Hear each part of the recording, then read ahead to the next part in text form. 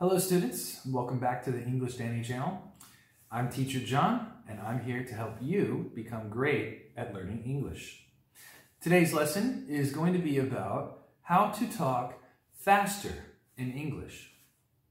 A lot of students really struggle with speaking quickly in English, and I'm speaking pretty naturally right now, so even if this could improve your listening skills as well once you learn how exactly native speakers speak so quickly.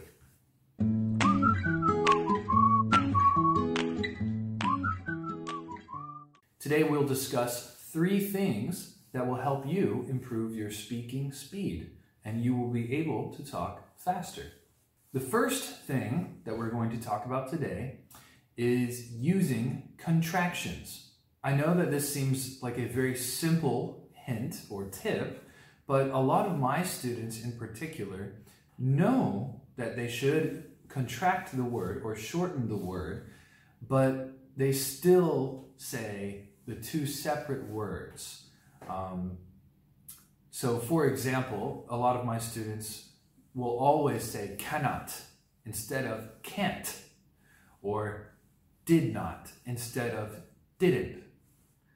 And I know that it's a very simple tip, but if you can really practice on memorizing all of the English contractions, some of the longer ones like haven't, or mustn't, or shouldn't, wouldn't, couldn't, will really help you save time when you are speaking, rather than saying would not, especially because sometimes the pronunciation of would or could might be a little bit difficult for you in your native language.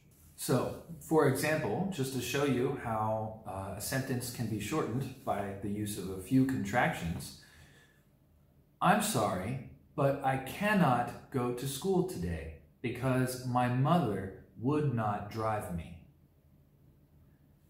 You can shorten this sentence a little bit by saying, I'm sorry, but I can't go to school today because my mother wouldn't drive me. The difference between these 2 sentences is subtle. So it's a very small difference. But if you can use contractions more and more often, your speaking will be faster because of it. The second hint or tip that we're going to talk about today is reducing verbs. There are actually many verbs that you can reduce in English, and by reduce I mean make smaller and faster, but we're just going to talk about 4 verbs that are very common in spoken English. The first one is going to. You can reduce it to gonna. Want to, which you can reduce to wanna. Have got to can be reduced to gotta, and have to can be reduced to have to.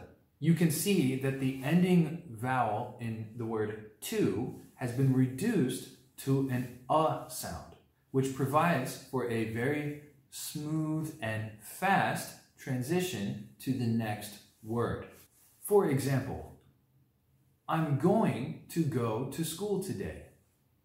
If we reduce the verb, we would say, I'm gonna go to school today. I think it's easy to hear the difference between I'm going to go and I'm gonna go. You can see that it's faster. The third hint or tip that we're going to talk about today is reducing the word you. There are a lot of question words in English, especially who, what, where, when, and why, but also would and could are also question words in English.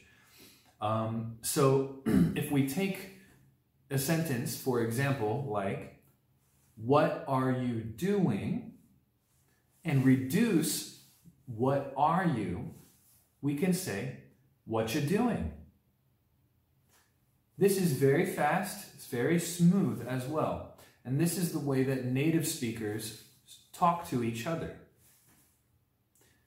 The word where can also have the subsequent word you reduced. So, where are you going can be reduced to where you're going.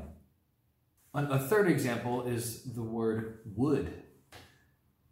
If you ask, would you please help me, can be reduced to, would you please help me? Here are some more examples of when the word you can be reduced with question words. What do you or what did you reduce to whatcha? How did you or how do you? Howja? When do you? When did you? When'd you? Don't you? Don'tcha? Let me? Lemme? I've got to? I've gotta. Do you want to? Wanna. Did you? Did ya? Okay, students, that's our lesson for today. If you liked this video, please hit the like button below. Also, don't forget to hit the red subscribe button. Thanks for tuning in to the English Danny channel.